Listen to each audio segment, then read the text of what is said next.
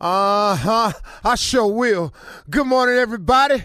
You're listening to The Voice now. Come on, dig me. One and only Steve Harvey. Got a radio show. One more time, partner. Steve Harvey got a radio show. Man, how amazing is that? How good has God been to me? How good has he been to you? Just check yourself sometimes. Just sit up and just run a survey. Just look at your life where it's at. It might not be where you want it to be, but that's probably some decisions you made. But really, though, in spite of all the crazy mistakes I done made, I mean, man, I look back at some of the decisions I done came up with, and man, it's just amazing he let me live. I mean, and to exist the way I exist, that's nothing but grace, mercy, favor. All that is. That's what my mama praying for me when I wasn't praying for myself. That had to be it because, man, I can truly tell you, I have made enough mistakes, man, stuff you would never even know about, and recovered from them all. You can too. And I don't care what you've done. Marvin Sapp has a song out that says, he saw the best in me when everyone else around me could only see the worst in me. You know, that's an important song, man. Especially, you know, I want to talk to men today because, man, being a man is so difficult. Please know, it has been my quest ever since I was a little boy. My father had one ambition. Son, I don't care what you do, but when I get through raising you, you will be a man. That's all I want you to be. He never cared what I did for a living. It never made a difference to him. You're going to be a man. Manhood is difficult. Now, ladies that's listening to this, I'm not saying womanhood ain't. I don't know what it takes to be a woman. So, you know, but I do know exactly what it takes to be a man.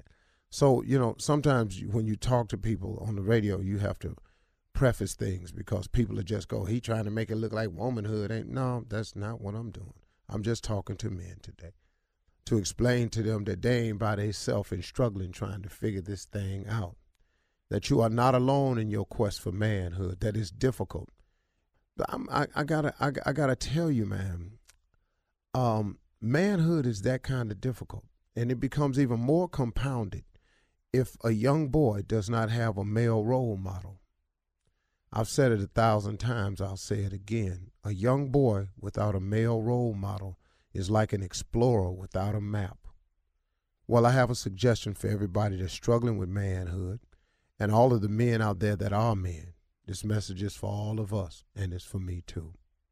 You know, I was listening to Joyce Myers the other day, and she made a statement. She said, sometimes you got to do the right thing even when it feels wrong. You know, one of the difficulties of manhood is peer pressure and the misguided principles of manhood. See, what God wants us to be as men and what we believe manhood is sometimes two different things. I'll give you an example. I wrote this book for women, right? And I was telling them the 3 ways that a man shows his love. And I called them 3 Ps. We profess, we protect, and we provide. Every man who is a man, that's how he exhibits love. We're not talky, comforting. We're not great nurturers. But when it comes down to it, what we all want to do, what is in our DNA, is to profess our love for something, you as a woman, to protect you as a woman, and to provide for you as a woman. That's in our DNA. Now, sometimes that gets messed up.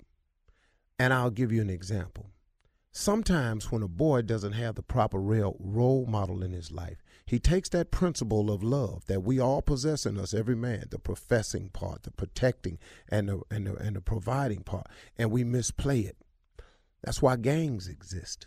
Gangs exist off those 3 principles. What's the first thing a gang member do? He profess. He claim a hood. That's the first thing he do. This is my neighborhood. I'm Deuce Trey. I'm Triple H. I'm Doop-de-Doop. I'm purple, I'm red, I'm blue. The first thing they do is claim. That's professing. That's how we show our love. But it's misguided, though. Now we professing something that ain't even good for us. Your hood, your gang, your clique. Now guess what? Now we got to protect it. So now, as a protection part of our love, here we go. You come down here, we gonna do this to you. You go over there, they gonna do that to you. You protect your hood. This your turf. This all you got. You ain't nobody coming down here with blue on. Can't nobody come over here with red on. You can't come over here with purple on. You can't come over here with black and gold on. And we protect that because that's in our DNA. And then what's the third thing? We provide. So guess what the gang need? Money. Guess what we do? We selling drugs. We selling women. We selling guns. It go back to the same thing, man. I don't know how God gave it to me that way when I was writing the book, but he showed it to me along the way. That's how men love. Well, when you don't have a role model in your life, guess what? Now that love is misplaced, it's misguided, it's off track. Ain't no man told you that really you're supposed to take this love and give it to a woman. You really supposed to profess, protect, and provide for a woman, not your gang set. Now you professing your hood, repping a color, you protecting your territory, shooting people, driving by, coming over you on your street, and then you provide. Now you out here selling drugs and guns for the same thing. When a boy does not have a male role model, he has a misguided way of looking at manhood. Here's the deal.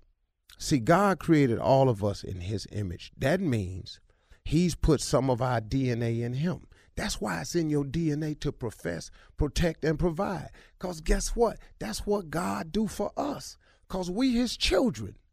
I'm just talking to men right now. I'm just telling you, man, I had to wake up about 5 years ago. I wasn't doing what God wanted me to do. And then he shook me. He said, man, I'm going to bring about some changes in your life. I'm going to cause some things to happen that's going to put you in a position. And this time you're going to listen to me. Because if you don't, you're going to keep living in this pain you've been in. But you put yourself in this pain. I owe no blame to no one else but myself. Please know I know that. And that's how you really get to manhood, when you figure out what you done wrong. You can't blame this on none of your exes because you a man. You can't go, my ex did this. No. You a man, partner. You got to take responsibility for yours and yours alone. If you got kids, you got to get to them some kind of way. Write them a letter, send them the money. If she won't let you see it for the money, whatever, send the money to her mama. Do what you're supposed to do as a man. Do what God wants you to do, man, because he not letting us off the hook for what we supposed to be just because you ain't doing it. And if you do it, you turn your life around. Just hollering at the fellas today, that's all. Sorry about that.